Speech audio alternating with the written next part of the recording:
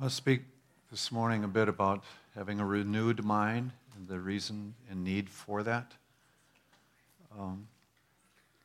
Both my parents died within the last couple years, and then we're dealing with some close to end-of-life issues with Char's mom, and that has brought me into a season where I've just thought about family traits and habits and patterns and things like that, and some of it's good, some of it isn't. That's just who we are.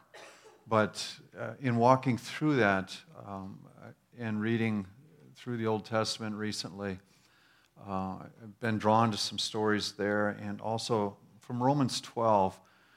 Remember in the first verse it says, urge you to present your bodies as living sacrifices to God. That's worship, to give yourself completely unto the Lord. And then it goes on to say, do not be conformed to this world, but be transformed by the renewal of your mind, that by testing you may discern what is the will of God, what is good, acceptable, and perfect. And so, in looking at that, he's writing to people who have embraced the message of the gospel. They're Christians.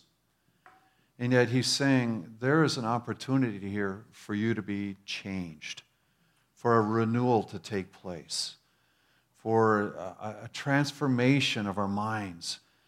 And we look at that and we go, well, I'm saved. Yeah, that was a good start. Like I always used to tell my kids, go clean your room. Yeah, you've got a good start. Salvation, that beginning point, is a good start. But if you really desire to flourish in God, then there's that opportunity to keep growing and to actually be transformed, where in a sense you evaluate your life by what the Scripture has, and if your life isn't living up to what the Scripture is declaring as a good thing, then you chase what the Scripture has instead of what you've been doing. And in the same way, if you have that sense of the Lord speaking into your heart and saying, I want you to do this, there's an opportunity to fight the fears that would say, but I've never done it this way before, and this is the way our family always did. No, this is a better way. And you have that moment where you have to decide, do I trust him enough to actually do this?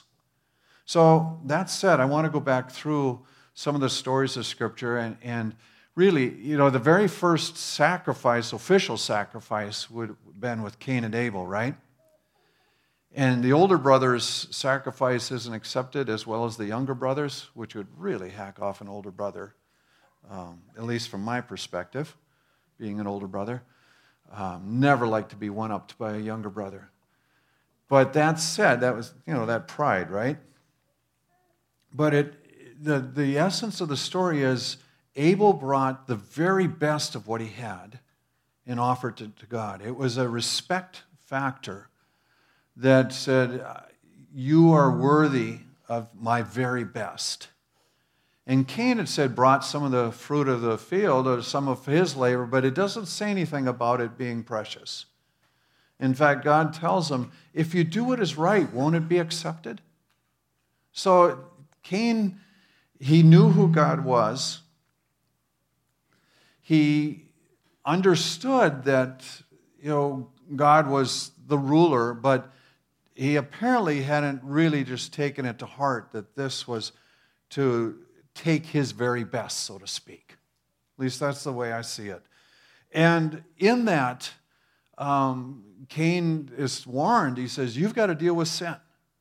It's ready to seize you. And he doesn't. He ends up killing his brother. And in some ways, this is a startling thought, but we're only one generation away from murder at any point. Our lives need to be transformed. They need to be turned toward God. But the thought that this could happen even in the second generation is just astounding to me. It wasn't a long, slow slide. It was there. So that said, it's said of Abel in Hebrews 11, by faith he presented an acceptable sacrifice, or a more acceptable sacrifice. So there was something in his relationship to God and his commitment to the Lord that was unique in comparison to Cain. Next, I want to go to the stories that intertwine with Simeon and Levi. But to get there, I want to talk a little bit about their dad, Jacob. Jacob was born clutching his brother's heel, and they called him the grabber. And associated with that is a deceiver, or the picture that they have, with which their words often are describing visuals, not quite the same as our language. But it's like somebody who would try to slide their foot under somebody else's heel to trip them up. And so that was kind of associated with this name. And so when later on he becomes a cheat and a thief, and he cheats his brother out of his birthright, and then, or his birthright, and then he steals the blessing that the father would pray over him. And his brother's mad enough to kill him, and he has to flee for his life. But that's kind of the father of the faith, so to speak, the father of Israel. This is, this noble beginning, right? Now, he has an encounter with the Lord, but he also moves to a place where he has to live with his uncle because he's run away from his brother. And his uncle is a bigger cheat than he is, apparently. And, when it comes time to discuss leaving, he's talking with his wives, and he's going, your father's cheated me 10 times. He's changed my wages. He says, it's time to go. And the gals, they're not happy about life either. They're going, yeah, he sold us. And he's taken everything and spent it anyway. Yeah, we're ready to go. He treats us as foreigners. He doesn't, in other words, their father-daughter relationship is not everything you could dream of. So that's the essence of family that we're going to talk about, like with the next two. And so Simeon is born, and his mom names him, it's connected with the idea of hearing. God heard that I'm hated. I always looked at this, some of the translations go unloved, but the literal sense is I'm hated.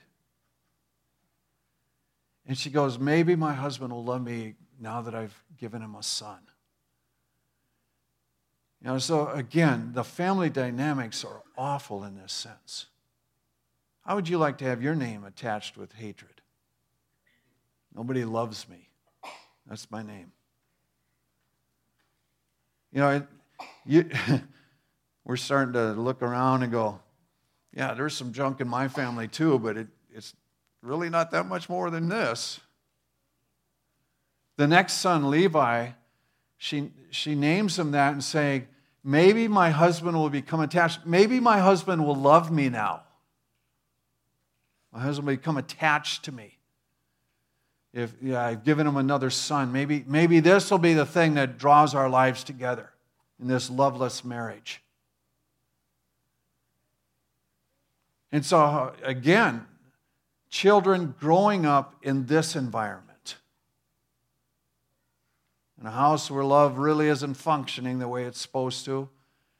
And the two sons then start to, they become characters.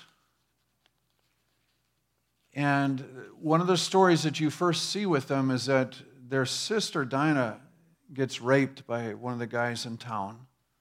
Again, we're talking disasters at all kinds of levels, right? Dad keeps his peace. He doesn't really say anything. It appears that he's afraid of something happening or it even being challenged. But the guys come and say, we'd like to marry your daughter and make things right. And Simeon and Levi decide, not with our sister. This is just wrong. So they make an agreement, but 3 days later they go and kill all the men of that town. So, there's a thirst for justice, but it comes out in a violence that's odious. And then it appears the whole family gets involved because they plunder everything. They just seize it. steal it for themselves. So a wrong was done, but the response is way out there. So that's our introduction to Simeon and Levi. And then they end up selling a younger brother, one of the loved ones. They're upset enough with him that he's had some dreams, Joseph. They sell him. Their plans were to kill him, but they're thinking, well, why not make some money? And the oldest brother, Reuben, has said, don't do that. This is wrong. This is the oldest brother that slept with one of the other of the father's wives. Again, we're talking to this is God's people. Okay? So, when Joseph is dealing with his brothers, he ends up in kind of a drama that's going out in the reestablishment of their lives. He ends up binding up Simeon and putting him in jail for a few months until the others will bring back the youngest son. And it's all planned for reconciliation, but Simeon, it appears, had been the one that was leading the charge to sell the brother and just get rid of him. So, that said, you step into several hundred years later when the people are being freed. Oh, I missed one thing. When it comes to the end of Jacob's life, he's to pray over his sons. And he makes a couple declarations about Simeon and Levi. You know, he says, Reuben, your firstborn, you defiled my bed, no blessing for you. Simeon and Levi, your swords were weapons of violence. You brought shame on the family. You're going to be dispersed among the tribes. You're not going to flourish like the others. Judah is the first one that receives a true blessing. But that said, he has made this declaration over them and saying, you will not have the same land and blessing that the rest of the tribes are going to have. And so that's when they come out of Egypt. Now, Moses and Aaron were Levites. And they are living under essentially a curse saying that you are not going to get the same kind of land that the others are. And the question comes up then, well, if we are living with curses from the past or messed up family life or community, country, whatever, how can God step in and bless us now? How can He affect in a positive way what's already been caused as chaos? That's a fair question for all of us, right? Because we begin to identify family traits and we can say, some of that is really messed up. What are we going to do about that? Well, there's several things that take place during their time in the wilderness. God has brought them out. He has delivered them. In a sense, that's like a salvation from Egypt, out of slavery. But there still has to be a turning of the heart and an adapting to what God's desires are for them to flourish. Moses has been up on the mountain. God tells him there's trouble going on, you got to go down. He sees what's going on. He gets angry, and the very tablets that God has written out, he throws them down. But again, it's the second addressing of Moses' anger. He killed a man who was mistreating one of his people initially. Now, with that, again, like Levi is, from the grandpa from way past, there was an injustice being done, and his weapon is violence. And so it's still like a mark on the family. And, it's kind of going on, but he goes down to the camp. Aaron has let things run wild. He's made a golden calf. People came to him and said, we don't know where Moses is. We got to do something. And so Aaron says, give me your jewelry. And he makes this calf. And when he goes to explain it to Moses, I just threw it in the fire and out it came. Liar. But in that, Moses comes down and he says, who is with me? This has got to stop. And he says, strap on your swords, go through the camp, and whoever's participating, this has got to stop. And the Levites side with him. That family trait again, coming out with the swords, they slay 3,000 people. But God makes a comment. He says, because you sided with me, because you chose to honor me in this, I'm going to ordain you for service to the Lord in this. You're going to become my priests. And so in this picture, even though the Levites have this heritage, even though there is a violence attached to it, even though there is this thirst for justice, somehow in this, God is beginning to work a good thing in Moses and the others, just saying, you are honoring me, and so I'm going to place you as priests in this group. And if you remember, the priests get spread among the tribes. They don't ever have their own section, so to speak. They get different cities, they get land plots, but they are given a place within the tribes, even though this curse is on them, it is beginning to become a blessing. And what I want to suggest to you is that your heritage can be turned for blessing if you allow your mind to be transformed. If you'll allow yourself to be renewed by the Lord, the things that can be detestable about your past can actually be used for value in the right setting with God. And He'll take that and turn it for something that you never dreamed possible. So, that said, they are separated that day. Now, Aaron gets into a batch of junk. He will get his family first. He made the golden calf. He and Miriam led a rebellion against Moses, where God had to come down and say, I talked to this guy face to face. What are you chirping over? Paraphrase. And in that, God says, this is my chosen. And so Aaron backs off. But he is also with Moses in the striking of the rock. And Moses was told, I want you to honor me. I want you to speak to the rock and let water flow out of it. Now here's where Moses, in that violent tendency, smacks the rock like he had been told to do once before.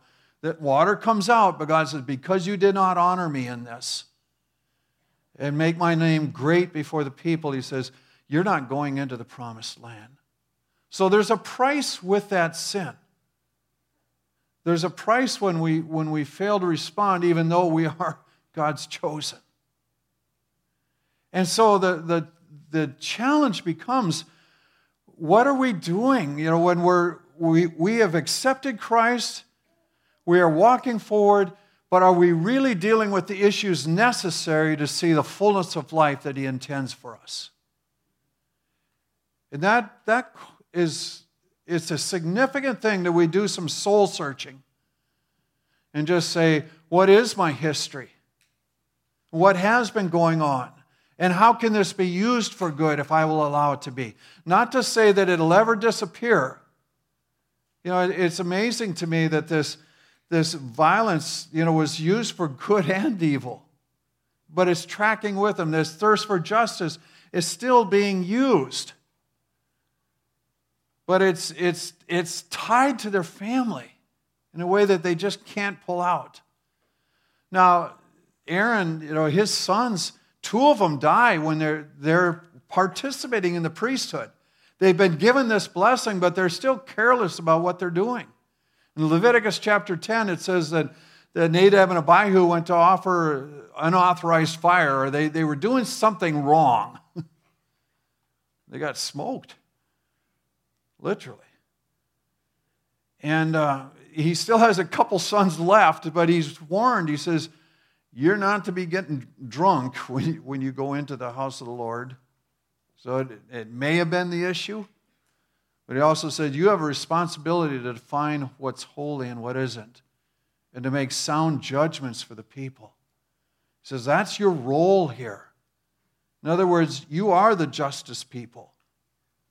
So that family thing from way back is still having impact. But there's a caution thrown out saying it doesn't just come without embracing what God has. There's a story a little bit later where one of Aaron's grandsons, there's more goofiness going on. Among the people of Israel, they had fallen into sin with the Midianites. Part of the thing in those days, often there would be like temple prostitution with the different cults. And so the men of Israel were sleeping with the women of Midian, but there was an idolatry associated with it.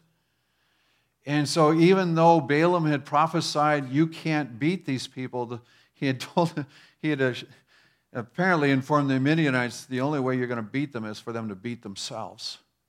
And so they had fallen into sin, and there was a plague going on. It says 24,000 people were slain. And Phinehas, the grandson, takes a spear when he sees a man coming into the camp with a Midianite woman, and they're in the tent. He drives a spear through both of them. Again, that family violence thing, still on them. But this time it says the plague was stopped because of that guy's zeal for the Lord.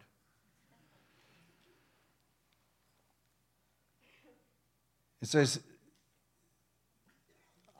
his descendants after him, there will be a covenant of perpetual priesthood because he was jealous for his God and made atonement for the people of Israel. So he's told the priesthood is going to remain in your family.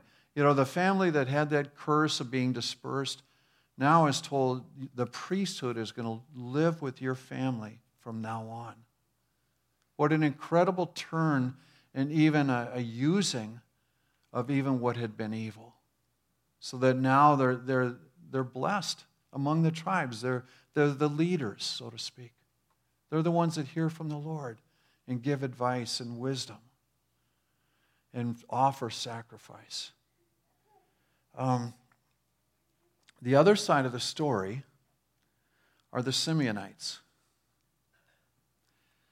You know, the man that had the spear driven through him and the woman, a Simeonite leader. They hadn't gotten it together yet. And from the beginning of Numbers to the end of Numbers, when you track the amounts of people, there's 603,000 warriors at one point, 601,000 at the second thing done many years later.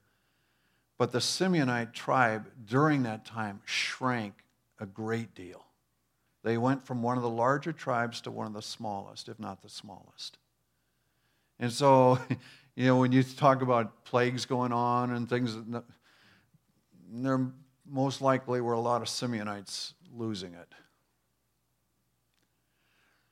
So, when it comes to the new land, Judah is given this huge portion of land, and after they kind of look it over, they're going, this really is more land than what we need. This is too big. We can't sustain this. And so they take cities from within the allotment of Judah and give it to the Simeonites. And that's how they settle. They are never given traditional boundaries like the rest of the tribes. They're within the tribe of Judah. And so, again, that dispersion takes place. I look at these things and I marvel at the complexity of our God, who sees all and makes provision. And He sees the very environment that we've grown up in. And He knows what needs to take place. And if our hearts will yield to Him and give the appropriate respect and honor to Him, we are offered the opportunity of having a transformation of life that would allow a blessing to flow into us and through us. You know, if you track the life of Moses, he chose to identify with Israel. He had the opportunity of living as an Egyptian. He chose to live with Israel. And so he made a righteous decision. But even in that leadership, you know, the first time, at 40, he kills a man, and he's 40 years in the wilderness to start with before the next 40. So most of his life is wilderness living. And it's attached to this violent response of what he had done. He saw an injustice, he did it. But his anger is noted many times. You know, he's angry when people go out and collect too much manna. And in some ways, they need a leader that's saying, this is not right, I will not accept it. And so at times, it was absolutely needed. His breaking of the tablets, I wouldn't say that was the best decision. The one archaeological thing that would be amazing to have is something written by God's own hand. Gone. But anyway, Korah's rebellion, again, he's angry. He says, I have never stolen anything from you. But he had to stand up and declare himself, and God took care of him in that. And regarding the Midianites, you know, and the plunder, he went after the officials and said, you cannot be taking this. This was to be dedicated to God. And he draws a line again. But again, that temperament that even went back generations, that was attached, God was beginning to shape it and use it for good, even in that. I want to read just a few more verses. This is out of Exodus 34 when Moses was asking, I want to know who you are. I need to know who you are. And God reveals himself in this way. He says, I'm the Lord, a God merciful, gracious, slow to anger, and abounding in steadfast love and faithfulness, keeping steadfast love for thousands, forgiving iniquity and transgressions and sin. So he's saying, this is who I am. This is who we're dealing with. This is the same God. He didn't change from Old Testament to New. This is who we're dealing with. And he says, by no means clearing the guilty, visiting iniquity on the fathers and the children and the children's children to the third and fourth generation. So there's an awareness in our hearts that says our sin doesn't just necessarily have impact on us. It has impact on generations. It's kind of sobering, isn't it? But at the same time, for what we see from Scripture, there's an opportunity when we turn to the Lord to have even what's been harmful turned to value. And that's when you go through your family history and heritage and you're going, you know, I see that. I see it in me. God, break that off. Transform my mind. Make me renewed by you. Let this be the last generation where this is a curse. Let it now become a blessing. You know, transform me so that I can pass this on to my children in a way that is valuable. One final passage. This is out of Deuteronomy. When Moses was making his final statement, that's essentially the book of Deuteronomy. It's a review of what's been done and a declaration. And he's talking about blessings and curses. And he's saying, you want to set yourself up for blessing. You want to position yourself where God can bless you. And so he's making these declarations. You shall therefore lay up these words of mine in your heart and in your soul, and you shall bind them as a sign on your hand, and they shall be as frontlets between your eyes. You shall teach them to your children, talking of them when you're sitting in your house. He's made a mention. He said, you saw all these things that went on in the wilderness, but your kids really didn't see most of that. So it's going to be important that you keep bringing these experiences to them and you keep making these declarations of truth. And you keep that in front of them.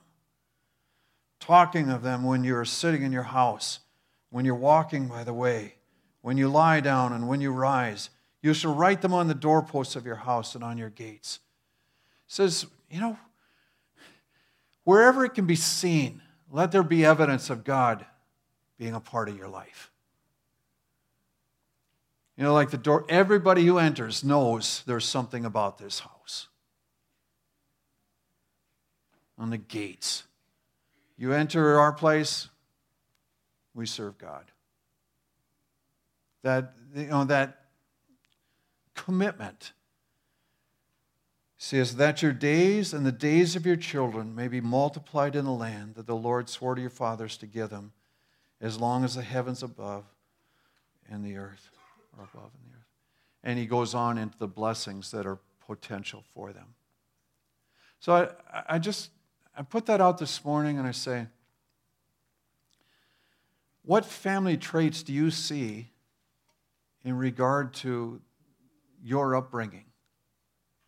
Good and bad. Have you seriously just kind of charted, so to speak? This seems to be one of the temperaments of our family, or this seems to be a function. Because you'll see those strengths and you'll see those traits both in the things that you do really well and the things you do really poorly. But it can all be turned toward the Lord. Then you begin to ask, what renewal is needed? And what would renewal look like? If I'm going to live differently, what does that even appear to be? And we ask the Lord to give us a vision as to what would life look like if I were living this way? And how am I possibly going to get there? What has to be transformed and renewed? And then it's important also to ask, what blessings are mine to pass on? What's already been changed? What's new in me, or what have I received that I can extend? I've mentioned this before, but my grandparents were first-generation Christians, but at the end of their lives, they were praying for their extended family many hours a day. They would get up and have morning devotions, and then they would pray, and then after lunch, they would have afternoon devotions and pray. And then in the evening, of course, you have evening prayer. But they would remember every single one of us kids and grandkids every day. And then that was passed on, and my parents did the same later in life. My aunt, who I didn't enjoy visiting, I found out at the end, had done that. I felt very bad over my thoughts before. But, the challenge thrown out to me now is, am I going to continue that? Because I have reaped the fruit of it. And there are many in our family that are serving the Lord as a result of such a lifestyle. But, that's one of the good things. And I'm not going to share the rest of my laundry today. there are some things that I look at and go, I hope to God I can see the change in this. But that's available to us. What an awesome, awesome thing.